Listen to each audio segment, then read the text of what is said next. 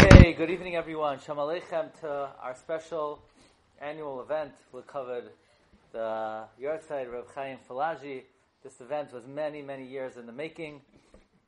We've been planning this for a very, very long time. And Baruch Hashem, it's great to see everybody. Just want to share with you a few words about the great Tzaddik and good Reb Chaim Falaji. And then it will be a great privilege for us to hear Divrei Hisairos from the renowned Harav Ilan Halberstadt. So Reb Chaim Falaji was born in 1787 on the 19th day of Shvat.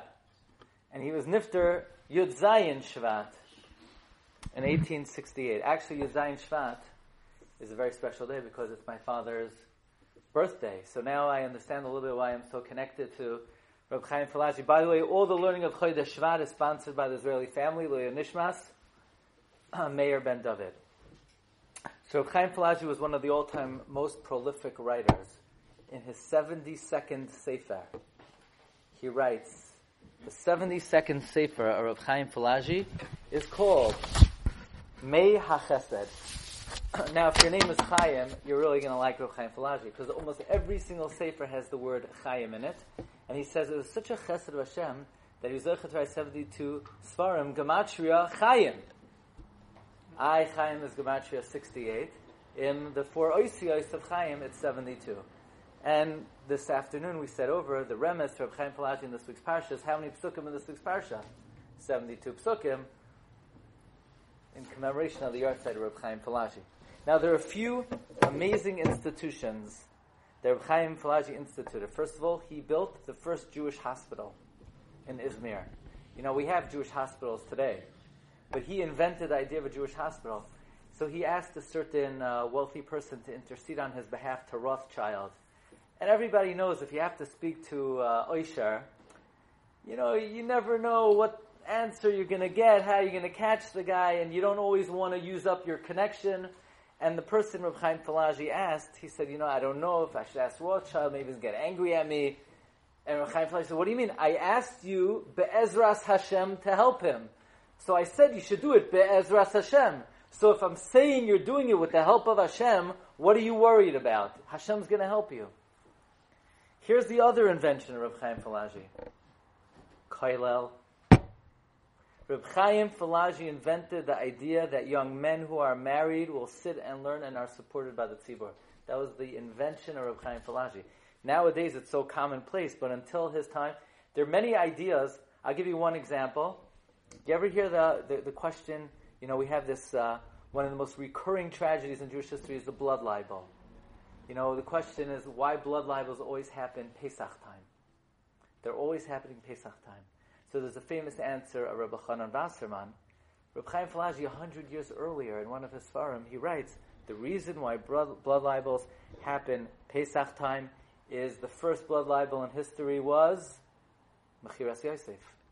We tricked our father. We dipped his tunic in blood. So we created the blood libel. So Midah Keneged Midah, Hashem plays us back with blood libels, Pesach. So that's already an invention of Reb Chaim Falaji. I'm always fascinated. He's, to me, one of the most colorful personalities. He has a sefer praising the greatness of Moses Montefiore called Drachav L'Moshe. He wrote a sefer in Ladino thanking the Queen of England for their role in saving the Jews for the Damascus blood libel in 1840. So Reb Chaim Falaji is a multifaceted individual. He wrote many, many Svarim. And I'll just end off with something he writes in his Tzava that I mentioned earlier today.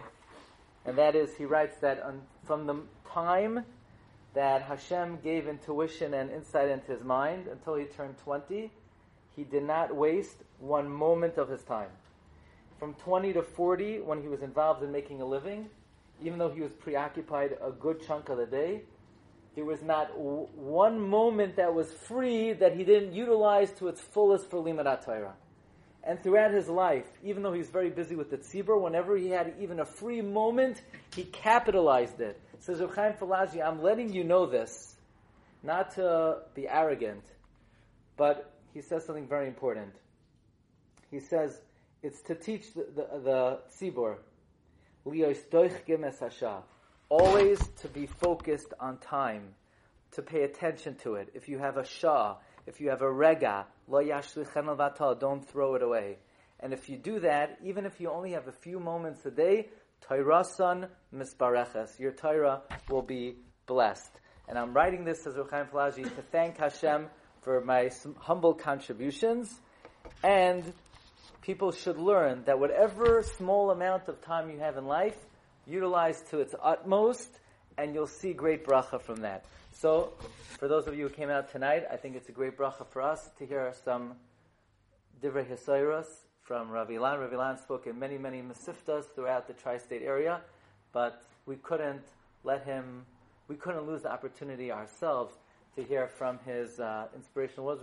Rav Ilan is a Talmud of Rav Moshe Shapiro for 20 years. So he has tremendous amounts of chidushim and insights and chachma that he heard from Moshe Shapiro. And he's the Rav of Machzikei Hadass in London. And without further ado, Tnu Kavod HaTorah. It's a kavod to have Rav Ilan Haberstadt.